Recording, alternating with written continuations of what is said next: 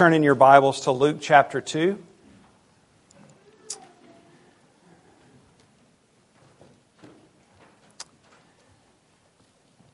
I'll take this moment to just add some commentary on Clayton's perfect announcement about the Bible reading plan. He did mention one thing, and that is the plan is a chronological reading plan. So if you've never done this, the Bible is written not necessarily in chronological order. There are things that happened at different times. And so you'll see this, but I think it will really be helpful for us to look at this in light of our past studies, in light of our current study in Jeremiah, to see how many of the pieces fit together. And I think doing this together as a church body will help us not only encourage one another, but to see new things and hear what other people have to say and give us insight. And so encourage you to consider being a part of that in the new year. More to come on that. Luke chapter 2, beginning in verse 1, this is God's Word. In those days, a decree went out from Caesar Augustus that all the world should be registered.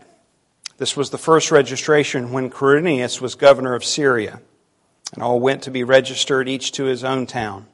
And Joseph also went up from Galilee, from the town of Nazareth to Judea, to the city of David, which is called Bethlehem, because he was of the house and lineage of David, to be registered with Mary, his betrothed, who was with child. And while they were there, the time came for her to give birth. And she gave birth to her firstborn son, and wrapped him in swaddling cloths, and laid him in a manger, because there was no place for them in the inn. And in the same region there were shepherds out in the field, keeping watch over their flock by night. And an angel of the Lord appeared to them, and the glory of the Lord shone around them, and they were filled with great fear. And the angel said to them, "Fear not, for behold, I bring you good news of great joy that will be for all the people. For unto you is born this day in the city of David a Savior, who is Christ the Lord. And this will be a sign for you. You will find a baby wrapped in swaddling cloths and lying in a manger." And suddenly there was with the angel a multitude of the heavenly host, praising God and saying, "Glory to God in the highest, and on earth among those with whom he is pleased." When the angels went away from them into heaven, the shepherds said to one another, "Let us go over to Bethlehem and see this thing that has happened, which the Lord has made known to us." And they went with haste and found Mary and Joseph and the baby lying in a manger. And when they saw it, they made known the saying that had been told them concerning this child. And all who heard it wondered at what the shepherds told them. But Mary treasured up all these things, pondering them in her heart. And the shepherds returned, glorifying and praising God for all that they had heard and seen, and as it had been told to them. This is God's Word. Let's pray together. Father, would you open our eyes now to see wonderful things from your law? We thank you for your Word, that it is the means of revelation by which we know you, that we can understand you, and that we can continue to grow in our knowledge of you, that it is living and active, that it will not return void, but it will accomplish all of your purposes for which you send it out. So would you do that which you would have done among us today as your people? In Jesus' name, amen. Please be seated. Well, this account of Jesus' birth in Luke chapter 2 is, I think, likely the most well-known, and I would say equally as likely, or maybe slightly less, the most favorite. I don't know if polls have been taken, but it's just one of those that's, at least in our culture, very endearing. We've grown accustomed to it. There was a day and time when this was read in more than just church settings. This was a known kind of telling of the birth of Jesus, and it's why I picked it to preach since Christmas fell on Sunday. I just couldn't think of a better text to go to than this one, and so hopefully you can appreciate that. But if there's any pushback, it's the fact that it is so familiar, and when it comes to familiar texts, there are challenges before us because we get so accustomed to the words. Even in reading it this morning, I almost said something like, "and they were sore afraid," because in my mind it was on cruise control, and I went back to the old King James reading that we heard growing up. And so that's the challenge with familiar passages, is we fail to miss what is right in front of us. We do this in life. We go into retail stores and we walk up and down aisles and we fail to see what was right there all along until one day we're like, they do have that. Or maybe it's your favorite menu and, they do serve chicken and waffles. All this time I could have been having the perfect feast. Men have this, especially when we come to the refrigerator. we open it and we're begging our wives to show us where the milk is because we just cannot find it. The fridge is so familiar. People talk about driving up and down the same street. People have mentioned driving up and down US 1. I've never seen your church, and then once you see, oh, there it is. And so the familiar has that danger of causing us, or preventing us rather, from seeing things that are right in front of our eyes. But the other challenge with familiar texts is that we can be tempted to try too hard to find something that's unique, that we begin to look and maybe get a little too creative in texts that are familiar with us. And I know as a pastor, this is a struggle for me every Christmas and every Easter, because we've gone through, this before, and how do I make it interesting, or how do I make it understandable or unique or whatever, and it's a temptation that I have to push back on, because I found in my own life personally, the Holy Spirit does a much better job at this than I do, and I should probably trust Him to do that among us today, that He'll do that quite well in showing us what He wants us to see from this text. I'm not bringing anything new, anything unique, anything creative to Luke chapter 2 today. I hate to disappoint anyone, but I'm just going to say that from the outset. If the Spirit shows you something that you haven't seen before or brings to light something in a new and fresh way, then praise God. But if not, allow the familiar to shore up your faith. Allow it to strengthen what you know to be true. All that Christ has done on our behalf and means for us in this life and in our life to come. Because joy is ours, for the Lord has come to save us because we could not save ourselves. That alone is enough for all of us to praise Him today. Now, I am going to draw special attention to one phrase in the text, and you already know what it is because of the sermon title. It's the line about the peace that is ours. This is what I want us to particularly focus on today. I want us to see and to leave here assured that He has brought us a peace that passes all of our understanding. It's beyond our comprehension, and He has given it to us with whom He is pleased. Now, the immediate question that comes up when we read that text, or I say that, is, with whom is He pleased? And Scripture tells us that without faith it is impossible to please God. So the people with whom He is pleased are those who, by faith, are trusting in Christ. Faith that is mentioned in Hebrews 11:6 has an object. It isn't faith in faith, or it isn't just believe. It's believe in Christ. There's an object of our faith. We are called to put our trust in the one who has come, specifically, as we've seen in John's prologue, as the light of life. And why did John tell us that he recorded all these things? That we might believe, and by believing have life in His name. So that is why we celebrate the coming of Christ, is that He has brought new life for us, that we may have life in His name. And with this life comes His peace that passes understanding. It is peace not only for eternal life, but peace in this life as well.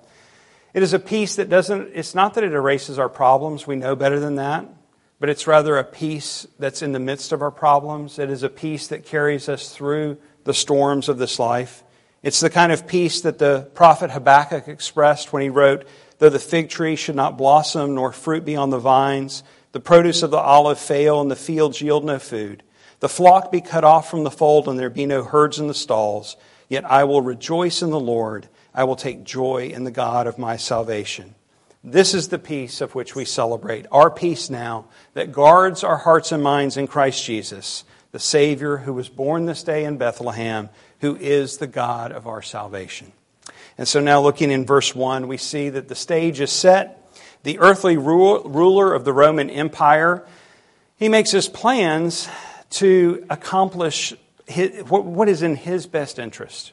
He wants the maximum amount of money to flow into his coffers through taxation. What he fails to realize is that he's accomplishing the purposes of God Almighty. He has no idea what he is doing in this giving of this order. And so in an effort to get as much money possible, he gives this instruction for everyone to travel to their hometown. And it's hard for us to even think this possible, even in our own day with modern transportation, where we could maybe more easily do it than those in this day, how difficult it was for them. Why would people tolerate such a tyranny of government? And you see this you could talk about the power of the Roman Empire and so forth, but this is not unique. I mean, we see this in our own day. Any power that goes unchecked, whether it's government or whether it's a local bureaucracy or whether it's even in a workplace or a corporation, it can even enter into the church, that unchecked power will lead those who are in positions of authority to unwittingly or without care give out orders and instruction to we, the little people, without any regard for how it affects us. This is how Caesar was ruling the world. He didn't care. He just wanted the most money. So everybody go to your hometown. And Mary and Joseph, with their unborn child, headed that way. Now they were in Nazareth, which is north of Jerusalem. Bethlehem is slightly south, so they headed south. But the text says they go up because that's the language of Scripture. To Jerusalem and the cities around it, it was always up. Even though in my mind, I think down because you're going south. And I'm always looking at it in my brain on a map. And we're told they're going from Nazareth down toward Jerusalem to the city of Bethlehem. And Luke refers to Mary, his betrothed. And we read that in the English and we think more of an engagement, but they were clearly married at this point. Matthew tells us that they were married. And I think Luke uses this phrase because it was not yet consummated. Matthew tells us that in chapter 1, verse 25. But the fact that they traveled together in this culture and at this point in history is enough of an indication to be assured they were married. Joseph was of the lineage of David, so his hometown was Bethlehem. That's why they traveled there. And I don't think this is just a haphazard insertment of information that Luke makes. He's making a point for us to understand that even though Jesus was conceived by the Holy Spirit, his earthly father, and therefore his legal line, was through Joseph. And Joseph was of the son, or a son of David. And in this line, so Jesus was born David's son. Upon arriving in Bethlehem, Mary goes into labor and she gives birth to Jesus. And it says that she laid him in a manger. And we're so familiar with this story that doesn't startle us, but it should. Because of what a manger is and the fact that babies don't belong in mangers. I mean, a manger is a food trough for an animal.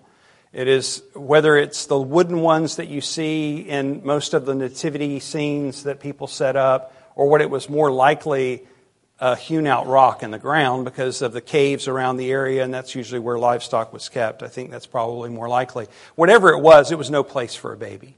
And so this was, it should be startling us. This past week, Gene LaFaro was at our men's Bible study on Wednesday. He talked about the fact that the word manger in French, and I'll butcher this, is manger, but it means to eat. And so Gene pointed out that the Lord came as the bread of life, or the bread of heaven, as he was placed in this. And I found the reference, a number of references to this in my studies this week, and one in particular from John Bunyan. John Bunyan wrote Pilgrim's Progress, but he wrote a lot of other things too, including a book of poems for children. And one of those poems says, "To his eternal fame and sacred story, we find that he did lay aside his glory, stepped from the throne of highest dignity, became poor man, did in a manger lie. Yea, was beholden unto his for bread, had of his own nowhere to lay his head. Though rich, he did for us become thus poor, that he might make us rich forevermore." Jesus entered our world to first lie in a manger, already demonstrating his substitutionary role, that he would be for us what we couldn't be for ourselves, the bread of life. What's even more is that the name Bethlehem means the land of bread, or the fields of bread. So it's as if our Heavenly Father is really driving home a point with all the providential working out of this whole event, that he is sending to us food that leads to eternal life. You remember when Jesus fed the 5,000, the day after he had gone across the Sea of Galilee and the crowds followed him. We know they wanted to see a sign, but they also probably wanted another free lunch. That's what Jesus points out. But it's there that he says to them, "I am the bread of life," and makes that claim of divinity. But before he tells them that, he says, "Do not work for the food that perishes, but for the food that endures to eternal life, which the Son of Man will give to you. For on him God the Father has set his seal." And so Jesus, early in his ministry, told the people who followed him around, his disciples and those who were just simply interested, that he is the one who is the source of this eternal bread, this life that leads to eternal life, or this bread from heaven. So because all the inns in Bethlehem, however many there were all full and there was no place for Mary and Joseph, he had to seek out whatever shelter he could find in which his young wife could give birth. And the shelter that he found was a place where livestock are kept. And in the ground or in a wooden manger, we can discuss what it was later, but whatever, it was the place where the animals were eating that night. There was the bread of life laid to take his first nap. All of our best efforts are food which perishes. All of the promises of politicians, the advice of talk show hosts and self-help gurus are food that spoils. Only in Christ can you and I find the true food that leads to eternal life. The birth of Jesus is a call for all of us to believe in Him whom the Father has sent, that we might eat of this bread by faith and be saved from our sins. That's the gospel. It is the declaration, it's a statement that declares good news that God has saved us from our sins in Christ Jesus. And with all good news, it must be proclaimed. And God selects some of the most unlikely candidates to do this initial proclamation. Shepherds. Shepherds who were just out in the fields at night watching their sheep, just doing their jobs, carrying on as they would any other night. And they get the surprise of their lives. As a single angel shows up, not in appearance as would be normal, but with glory, it says all around, that lit up or shone all around him. So this was beyond just another shepherd playing a practical joke and dressing up in a funny costume. This was a supernatural event that they were witnessing. And as they experience this, they do what everyone we see in Scripture who witnesses an angel, they become filled with fear. Now, what little we know about angels, we know enough to know that they aren't what the medieval paintings are of them with the little chubby cheeks that are cute that we might make statues of to put on our hearths. They were more fearsome than that, likely warriors or appearance of warriors and so forth. So much so that everyone who seems to see them falls down on the ground. And so this angel then brings with him this glory, like the Shekinah glory that we might think of from the Old Testament, so they know that what they are seeing is not of this world. And the angel's first words are like most angels' first words when they show up, fear not, which I always think is a little humorous. Like, stop being afraid. Just stop it, just stop being afraid because you're scared to death, not because someone is talking to you, but it's because of who the someone is that's standing before you. For the shepherds, this was a physiological experience. Their hearts were beating at this point, the blood was rushing, their breaths were shortened, and they hear this angel say, fear not. And I imagine as the angel began talking and going on to explain that it was somewhat of a calming effect, particularly what he had to say, that there was a baby who was born in Bethlehem tonight, who they said is Christ the Lord. They tell the shepherds directly that this baby is Christ, which is the word for Messiah. This is the promised one. That's who's lying in the manger in Bethlehem. And they call him Lord, or Kyrios, the word for Yahweh. So Jesus is Emmanuel. He is God with us. And the shepherds here are some of the first to hear after the birth this message. He then tells them how they can find and see with their own eyes. Go to Bethlehem. There may be more than one baby that you find in Bethlehem. This will be the only one who's laying in a manger. And when the angel had provided the information to the shepherds, probably just as they started to calm down and their heartbeats returned to normal, then all of a sudden a whole host of angels, a whole choir pops out in the sky. And I think if they could have later explained away the single angelic visitor, they might have been able to do that to convince themselves, no, we did not see that. This was beyond denying. It was just, there was no way. This was a life-changing event as they look up in the sky and see a multitude of angels who are praising God and saying, glory to God in the highest, and on earth peace among those with whom He is pleased. So just as their blood pressure returns to normal, now it's risen again.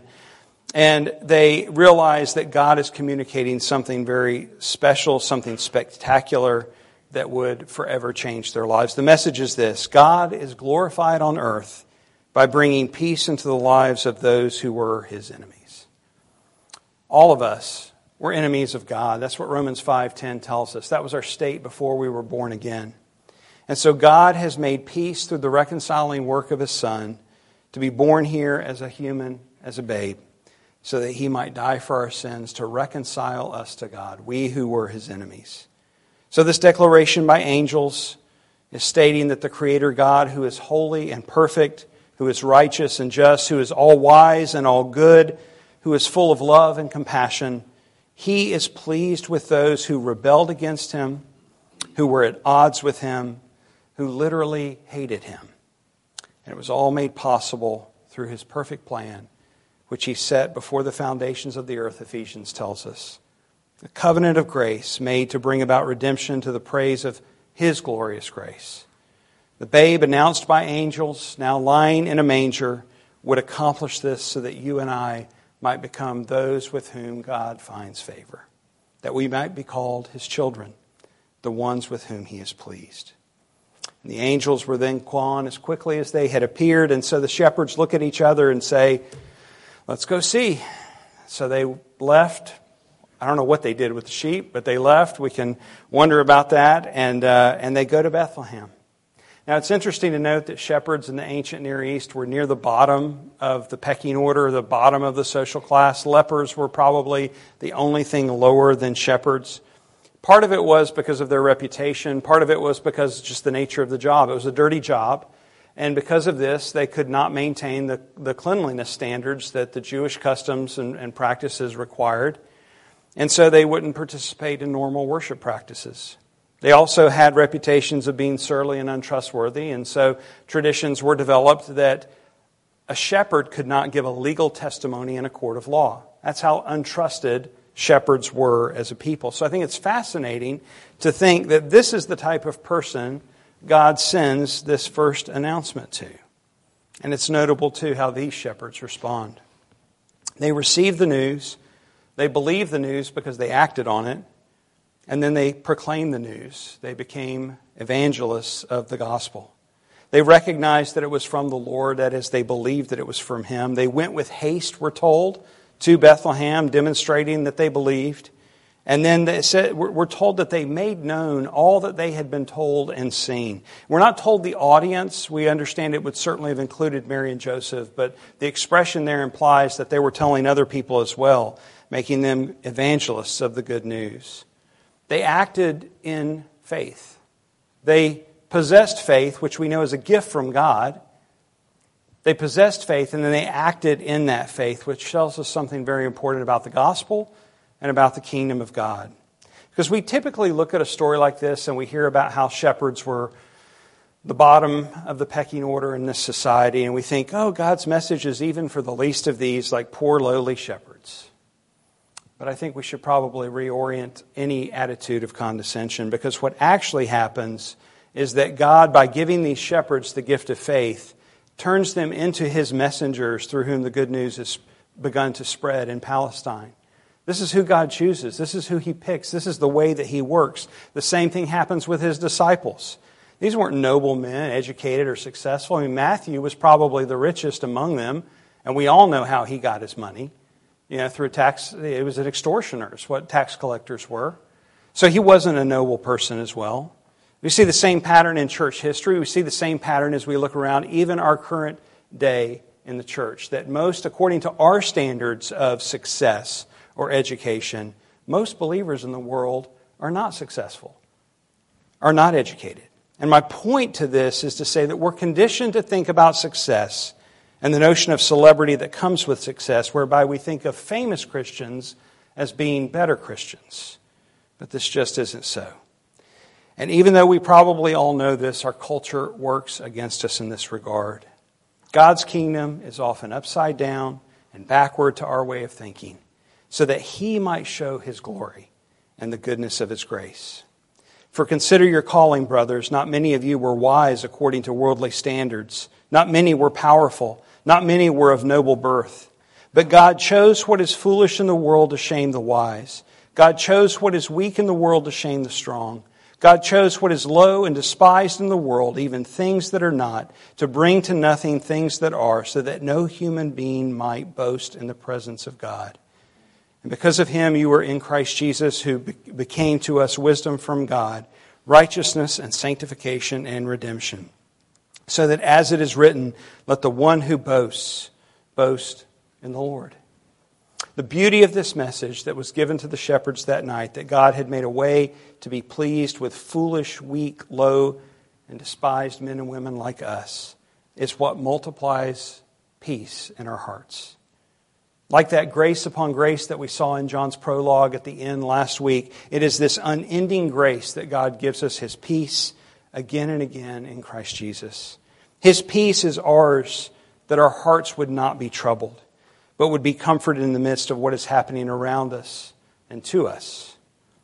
When life is shattered and doesn't look like what we dreamed or what we thought it would be, and when it looks sometimes like the very opposite of what we ever imagined. When others seem so ready to take from us and never ready to reciprocate when we're in need. When that little legalist inside rises up and shouts that we're worthless, that we've blown it, that we're beyond the love of God. Or when we feel crushed and we doubt and we wonder if we really even get it at all. When we're not treasuring Christ in our hearts, or we feel cold in our affections toward Him. It is in these times that His peace is so needed and truly matters. It is in the lonely and barren times, in the dry and weary land, that His peace truly passes all of our understanding. But it's there that He meets us and reminds us, I am the good shepherd. I know my own and my own know me, just as a father knows me and I know the Father. And I lay down my life for the sheep. My sheep hear my voice and I know them and they follow me and I give them eternal life and they will never perish and no one will snatch them out of my hand. I am the vine, you are the branches. Whoever abides in me and I in him, he it is that bears much fruit, for apart from me, you can do nothing. Now, we're not given the details of who the shepherds talked to beyond Joseph and Mary, but we are told that Mary treasured in her heart all that she experienced in the birth of her son and what the shepherds told her from their experience. We're told, too, that those whom they spoke to marveled or wondered at what the shepherds shared with them. We're told the shepherds went back glorifying and praising God for all that they had heard and seen. And this is what we celebrate every Lord's Day, but especially today because it's Christmas, that Christ has come to bring peace to earth by reconciling God's people to Himself through the cross. And this should leave us marveling. We should be pondering all that is ours in Him. It should raise up in our hearts gladness, glorifying, and praise to God. Why? Because it is through Christ Jesus that we have been reconciled to God. Because of His birth as a man, as a baby, as a human, the Son of God would be able to die to reconcile us to God. And this reconciliation not only removes God's wrath, which we deserve, it also grants us all the riches that Christ deserves. In Him we have redemption through His blood, the forgiveness of our trespasses, according to the riches of His grace, which He lavished upon us in all wisdom and insight, making known to us the mystery of His will according to His purpose, which He set forth in Christ as a plan for the fullness of time, to unite all things in Him, things in heaven and things on earth. Because Christ has come and has justified us by faith, we now have peace with God. And He speaks to us today, I have said these things to you, that in me you may have peace. In the world you will have tribulation, but take heart, I have overcome the world. Let's pray. Father, this peace that is ours is indeed beyond our understanding. I would imagine this morning that there are those who long for this peace. Would you grant it to them this morning? Would you help us to see all that is ours in Christ, that the security that Christ accomplishes in His redemption of us, that it is so powerful, so true, so strong that it's unbreakable. No one will ever pluck us from your hand.